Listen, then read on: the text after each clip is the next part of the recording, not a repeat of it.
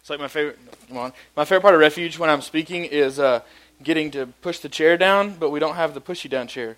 You know, when I say push the chair down, I really mean like gravity work. That's that thing. So we don't have that. We have this one. Anyway, hey, I don't know if you guys know what's on the back over here. This is like super cool. Scott made this for this weekend. This is our 10th birthday as a church. Hope, the church that you're a part of, Refuge mom or dad, turned 10 years old today. Super cool. 2001 to 2011. We're 10 years old today, and this is a huge banner. And here's what we did. We asked our church for the last 2 weeks to invite people to come to Hope this morning, to come to Hope this weekend. And here's what we did. We wrote down, we asked people to write down names. And if you've been in the service at all, you've written down names. Anybody in the room went to big church and wrote down somebody's name? Awesome. Some of you. If you wrote down a name, it's up here. And so it's really cool. Scott made this, and it's awesome. So anyway, we want to show that off tonight. I don't know how long we'll keep it up here. Probably just this week, but it's pretty awesome. So come up here and look at it later if you want to. It's super awesome. So we're in this series called Perspective. We've dealt with our view of God. We said how we view things changes how we do things. And tonight we come to an interesting topic that I want to talk about for just a minute. The idea of community. The idea of the church. Do we have any TV fans in the room? TV, a.k.a. Netflix. I don't ever watch TV, but dude, I could watch Netflix. As a matter of fact, I've been, it's not babysitting because they're not babies, but sometimes Chaz's parents go out of town. Chaz over here. Chaz, wave your hand, everybody. Chaz is the guy, the 7th grader that calls me mom. So Chaz, every once in a while his parents go out of town, and Chaz doesn't know what to drive. Although if he was, he's probably better at it than me. We almost wreck every morning going to school. I hope your parents will listen to the podcast. So we almost wreck going to school like every morning. I stayed with Chaz from like Wednesday to Saturday. We watched almost 3 seasons of a cartoon. Anybody ever seen Avatar? Yeah. The Last Airbender? I was like really scared. I don't know if you guys have seen this or not. So me and Chaz watched 3 seasons. Well, almost 3 seasons. Chaz finished all of them. I'm like 5 episodes short, so I don't know what happens. So don't tell me what happens when Aang faces the Fire Nation.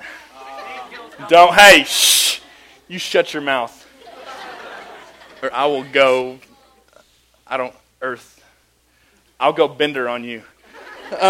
So anyway, I love Netflix. I love that I can have anything whenever I want it.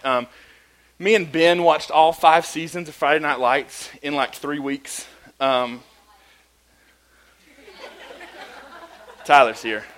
The only real day we have off is Monday, and so we would wake up early on Mondays so we could watch more episodes of Friday Night Lights. Like one time we watched 17 episodes in a day. It's a lot of episodes. It's like an hour show, so it's like a lot of episodes. Do we have any Lost fans in the room? Anybody seen Lost? Former Lost fan? You didn't make it through? Oh, gotcha. Okay, yeah. Lost fans in the room. Prison Break, 24. 24 doesn't count. We're not going to talk about that one. I mean, it's awesome. But here's what I love about Lost. It gets crazy. Like, season 1, 2, 3, you're like, oh, this is cool. And then, like, season 4 breaks in, and your head, like, on an episode-by-episode basis, your head just keeps exploding.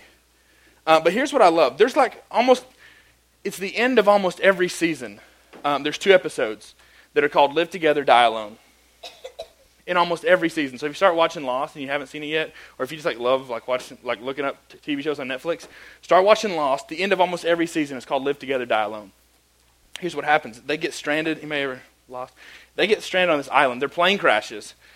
They get stranded on this island. And in most of the show, there's 2 main guys that kind of fight. They don't fight. They bicker back and forth. Who's the real leader? Who's not the real leader?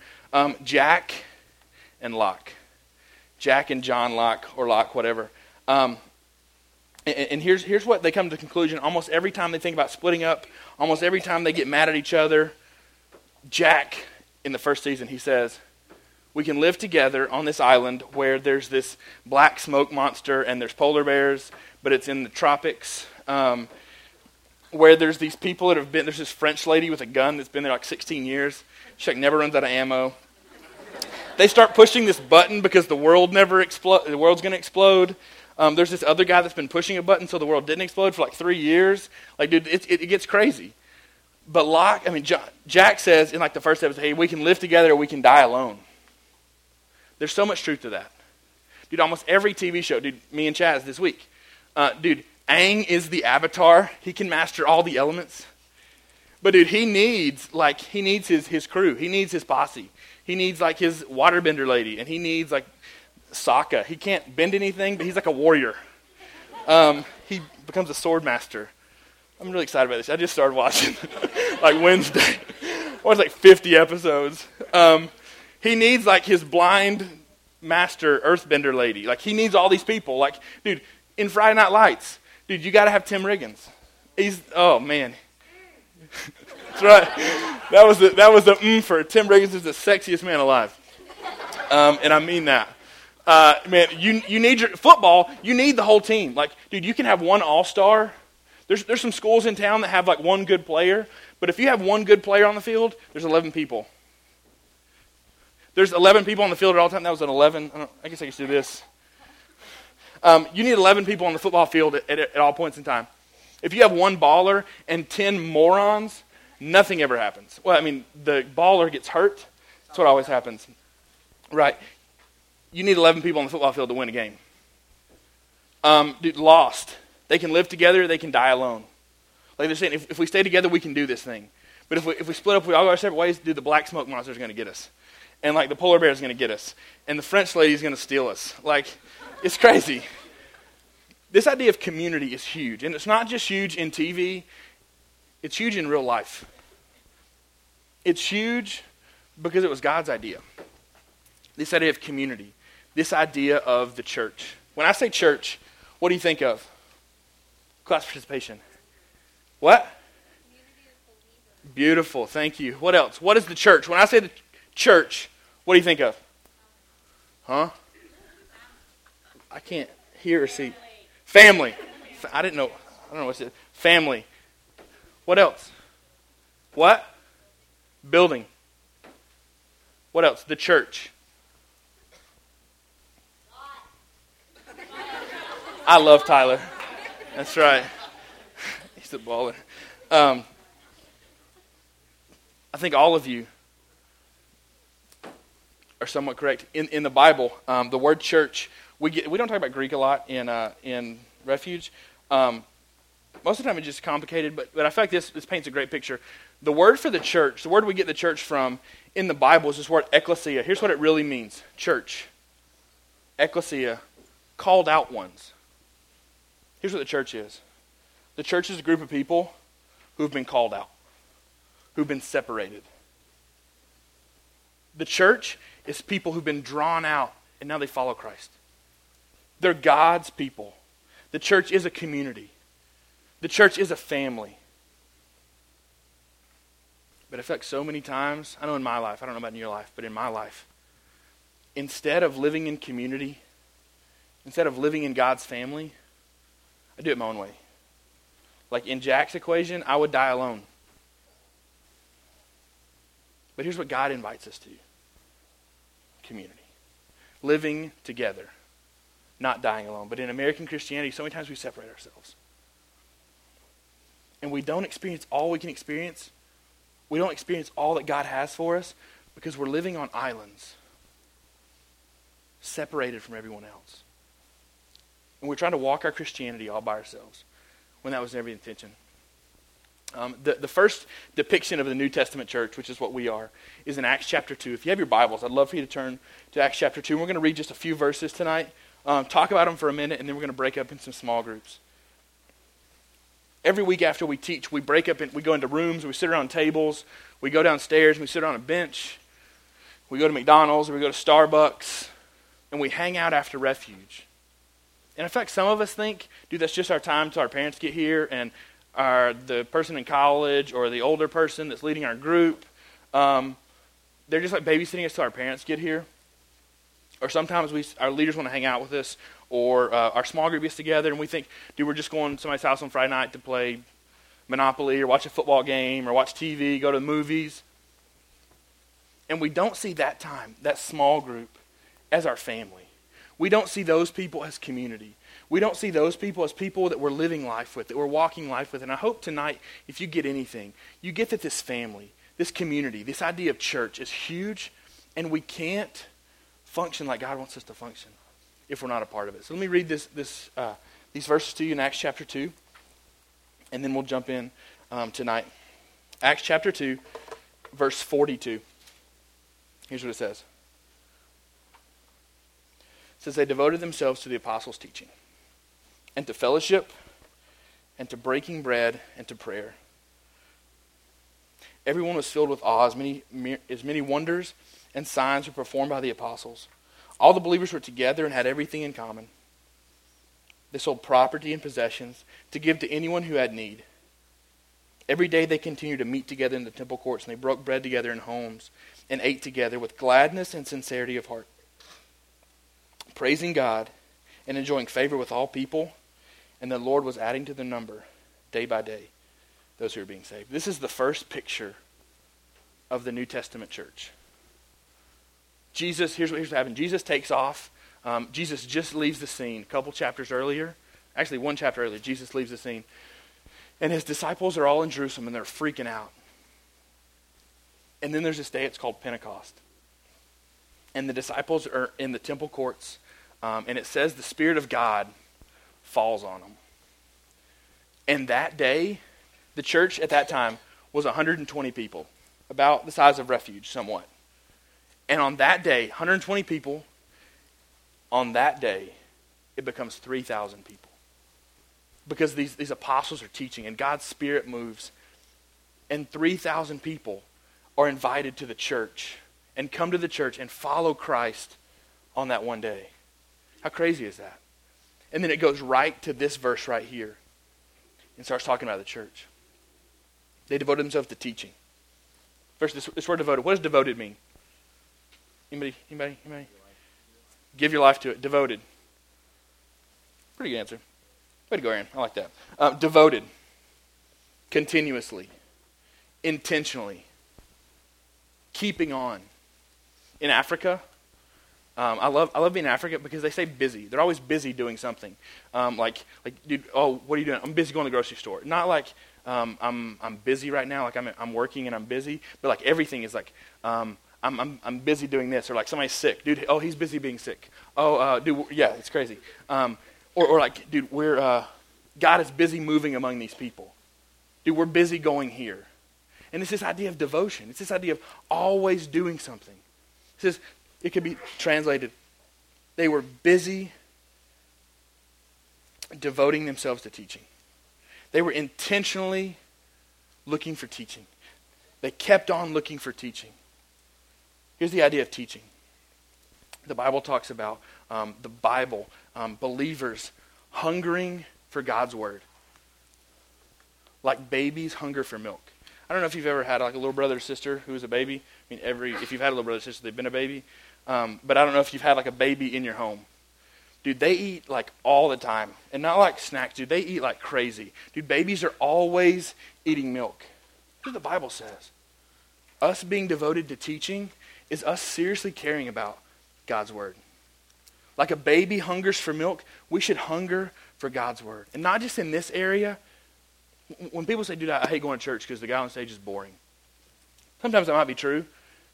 But a lot of times, here's what I feel like that means. I don't love God's word. And if you don't love it in your life, if you're not spending time in God's word away from Refuge, when we break it open at Refuge, the best it's going to be is something exciting. But honestly, it's probably not going to mean anything at all. Because if you're not living with this throughout the week, dude, there's nothing I can say or Scott can say or anybody that gets on the stage can say to make you fall in love with this word. Until you fall in love with it yourselves, it's never going to mean anything. So in the Bible, the church, this first church here, they were devoting themselves to teaching and to fellowship. They were devoting themselves to fellowship. Here's what we think fellowship is. Hanging out. Dude, I love going to Refuge. I get here a little bit earlier. I stay a little bit late because I love fellowship. Fellowship is like a churchy word. And we just think it means hanging out. Here's the deal. One more time, Greek word, last one, I promise. It's the word koinonia. You know what that word really means? To partner. It means to share. They were devoting themselves to partnering. They were devoting themselves to sharing. Have you ever had a class project, or you were in a group project, you had 3 people working on your thing? I guess that happens a little more in college. But there's always 1 or 2 people in class that you never want to be partnered with because they never do anything. Those people are the scum of the earth. I'm just kidding. And they are, but I wouldn't tell them. You never want to partner with that person because if it's a 3-man team or a 3-person team, you have that one loser that's not going to do anything. They might not even show up the day of the presentation. So you try to give them the smallest role possible. Okay, what should I do? You should just stay awake. If you can stay awake the whole time, you're good. Because when you're partnered with them, dude, it sucks. Because they're not going to pull their weight. This idea of fellowship, they were devoting themselves to partnering together, to sharing life together. Not the crappy person, the person that's going to have your back. Here's what the church is. Dude, Kara said we're a family. Here's what that means. We partner together. We share things together. We share life together. Man, when I hear about somebody at the church, I should think, man, I got their back. When life's great, dude, I got your back. We're going to party. We're going to celebrate this. But when life is just garbage, dude, I got your back. And dude, if you're crying, I'm going to cry with you. Dude, if life sucks right now, I'm going to be there. Because we're sharing in life together. We're partnering in life together. It said they were devoted to fellowship. It said they're devoted to breaking bread. Here's what breaking bread is. It's the idea of communion. Jesus, before he takes off, before he goes to the cross, they do a thing called the Lord's Supper. And here's what he says. He said, this is, he takes bread and he takes a cup. And he said, this is my body that's broken for you. And this is my blood that's shed for you. And Jesus says, hey, until I come back, until I return, I want you to do this as a reminder. I want you to do this as a symbol that my body was broken for you. Don't forget that. That my blood was shed that you might have forgiveness of sin. And so they continually did that. You know why? Because they're facing persecution. People were coming against them. And so they could always retreat to this and say, man, I know things are hard right now. But God sacrificed himself for us. God shed his blood that we could have forgiveness of sin. It says, and to prayer. Here's what we do. We pray when it sucks. We pray when life's not good. Life's not going good. Here's what prayer is. Prayer is crying out to God. If you read the Psalms, if you have your Bible, and you just open to the middle, that's Psalms. That's Psalms right there. It's big. It's 150 chapters. The Psalms are people crying out to God. Sometimes it's, God, this is awesome. I love this. And sometimes it's, man, God, I seriously pray that you would kill my enemies. They're that brutally honest with God. It says these people, this early church, they were devoting themselves to prayer. And incredible things were happening. It goes on the next couple verses to say that miracles and signs were happening. You know why? Because they were devoting themselves to prayer. Dude, God says that if his people will call on his name, that he'll change things. He'll step in and he'll do stuff. God says, man, if you'll pray and you'll humbly seek my face, then I'm going to pour blessings on you. But most of the time, we pray sometimes.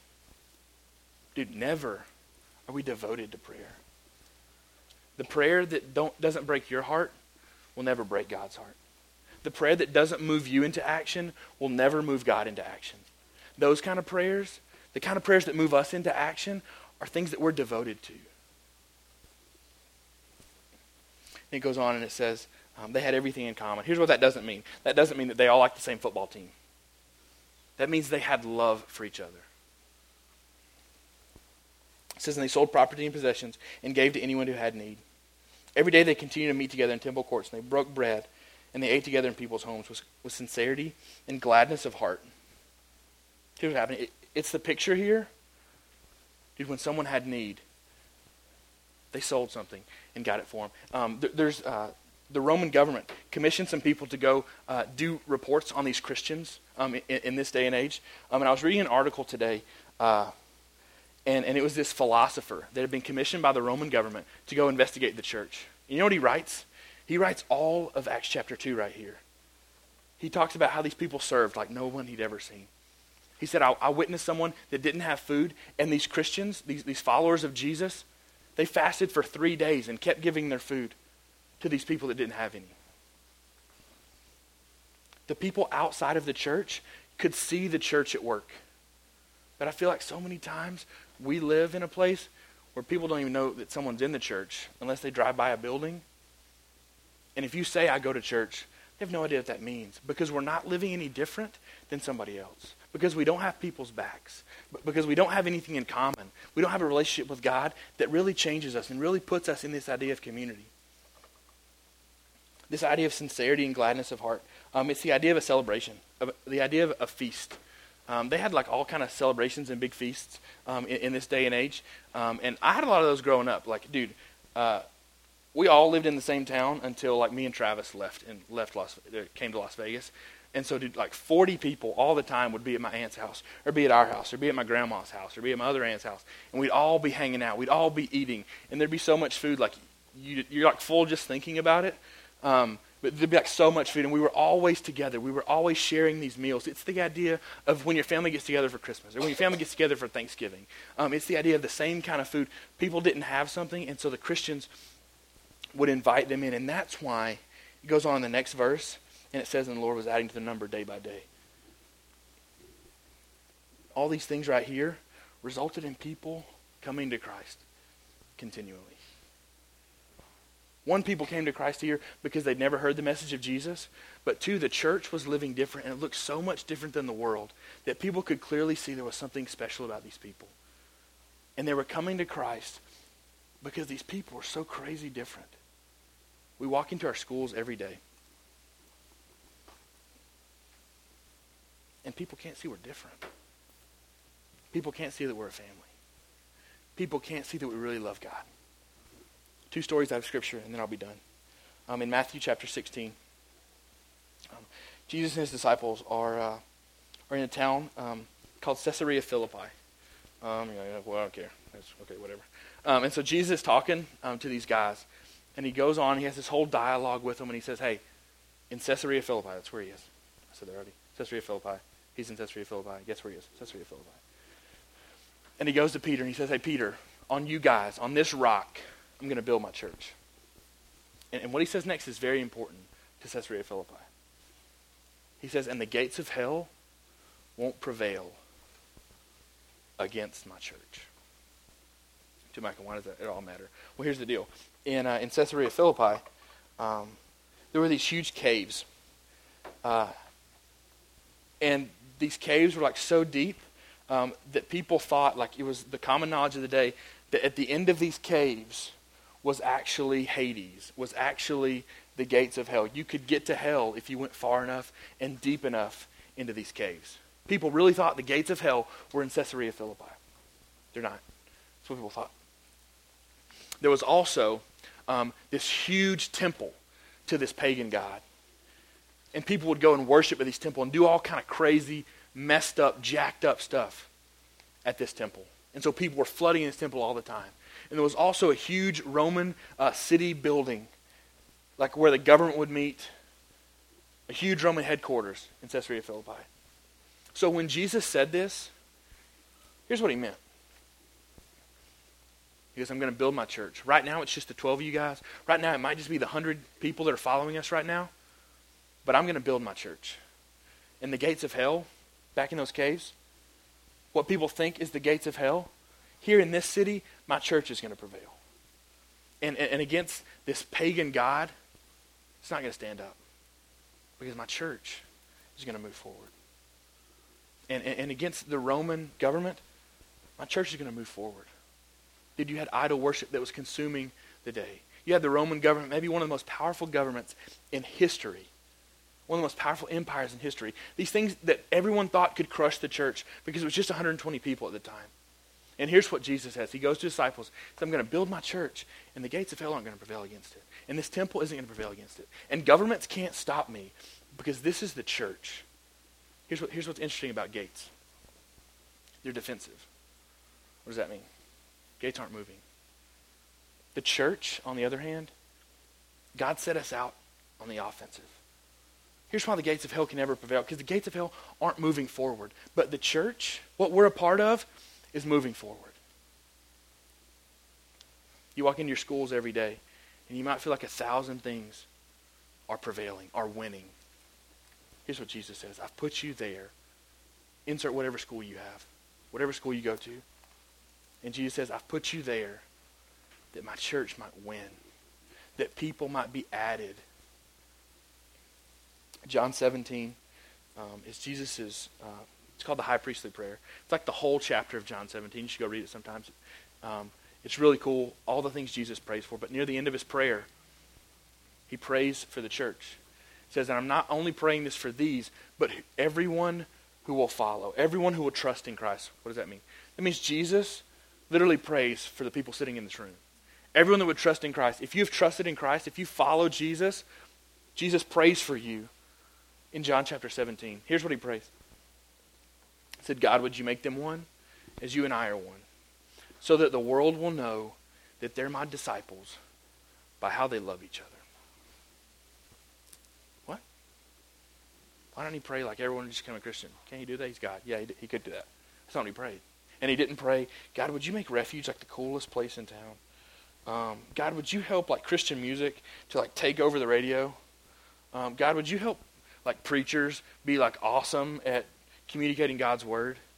God, would you help like me win a football game, and then like I have a shirt on that says John 3:16, and I take my pads off and it's like John 3:16, and then everybody comes to Christ? That's not what he prays. He prays, God, make them one. Because the world will know that this thing's legit.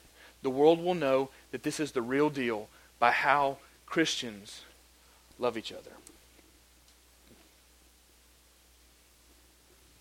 Community. You know what it means that everyone doesn't know that Jesus is real? Or that Christianity is actually true? You know why that is? I think that's because we don't love each other yet. Out of all the things Jesus could have prayed, he said, God, the world is going to come to faith in Jesus. The world's going to believe in me when the church steps up and becomes a church. When community really starts to affect people. The groups you're about to go to, the communities that you're in, the Christians that you unite yourself with. I promise you, if you'll really invest in it, it'll change your life. Dude, I could go down a list. Me and Daniel were talking before the service. Dude, I'm in Las Vegas because of Heath and Stan. I'm in Las Vegas because of a guy named Melvin. He's a nerd. He's got red hair and wears glasses, like total nerd. His name's Melvin. How bad does that say? He would tell you that, though, if he was here. Some of you have met him. Dude, I'm in Las Vegas because of people's impact on me. Because of community. God's plan to reach the world was originally given to 120 people. And out of that 120 people, it spread 2,000 years to the people in this room. So I can stand up here right now and give you the same challenge. And with 120 people, God reached the world. But the mission's not over. The goal's not over. Here's our job. Go into the places where you are every day. Into your school. To the place where you work. To your family. And with the people around you. Having each other's back. Devoting yourselves to the Bible. Devoting yourselves to fellowship. Hanging out. Partnering together. Devoting yourselves to praying for people. God will add to the church day by day. Not because we're great, but because we're one. Because we care about each other. Because people can look at us and say, wow, they're different. Let me pray for us. God, we say thank you for tonight. God, we have no idea why you would invite us to be your church. God, we say you don't need us at all. But God, you've chosen to use us. God, I pray for the students in this room. God, I'm serious. And God, I mean it, and I know you can do incredible things with the people sitting out here if they'll buy into this idea of family. If they'll buy into the idea that we have profound impact on each other.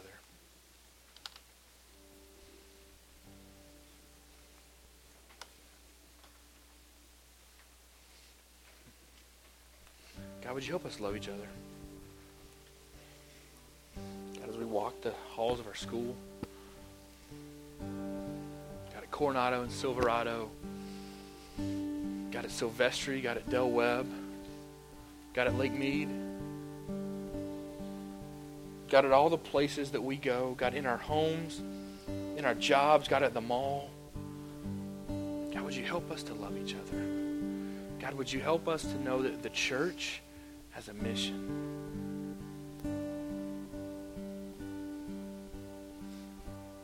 God, I thank you that we're an unstoppable force.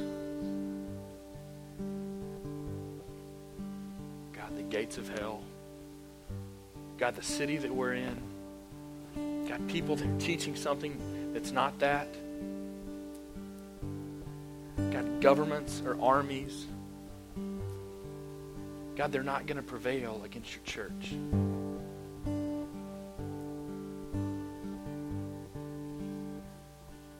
God, I pray that we'd get serious.